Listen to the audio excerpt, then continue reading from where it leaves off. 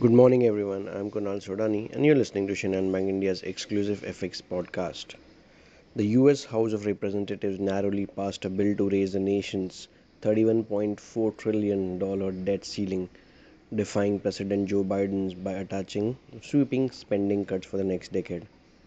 ECB, Bank of Japan, Bank of England, and the SNB announced in a joint statement that they will reduce the frequency of their dollar operations with the Fed from May 1st as the volatility in financial markets has receded.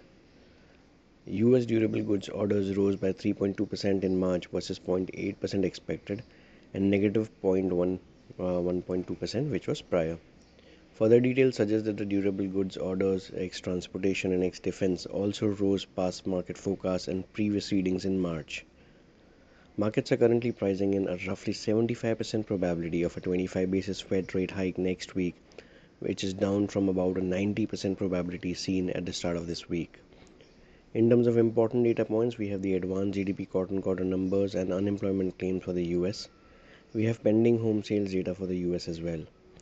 If we talk about overall macro perspective, the Street slipped amid banking concerns and a gloomy. If we talk about the overall outlook, it's still not positive. The initial discussion, the hurdle of US debt ceiling extension is still on somewhere, which is also not appreciating or impressing the dollar bulls. Dollar index finds support at 100.85 levels. Brent crude prices cooled off towards $78 per barrel, which is an assistance to rupee as well. Overall, if we talk about the pair, we expect dollar rupee to have a support at 81.55, while 82 big figure acts as a resistance for the day. So that's all from my side, friends. Wishing you all a very happy and energetic day. Thank you.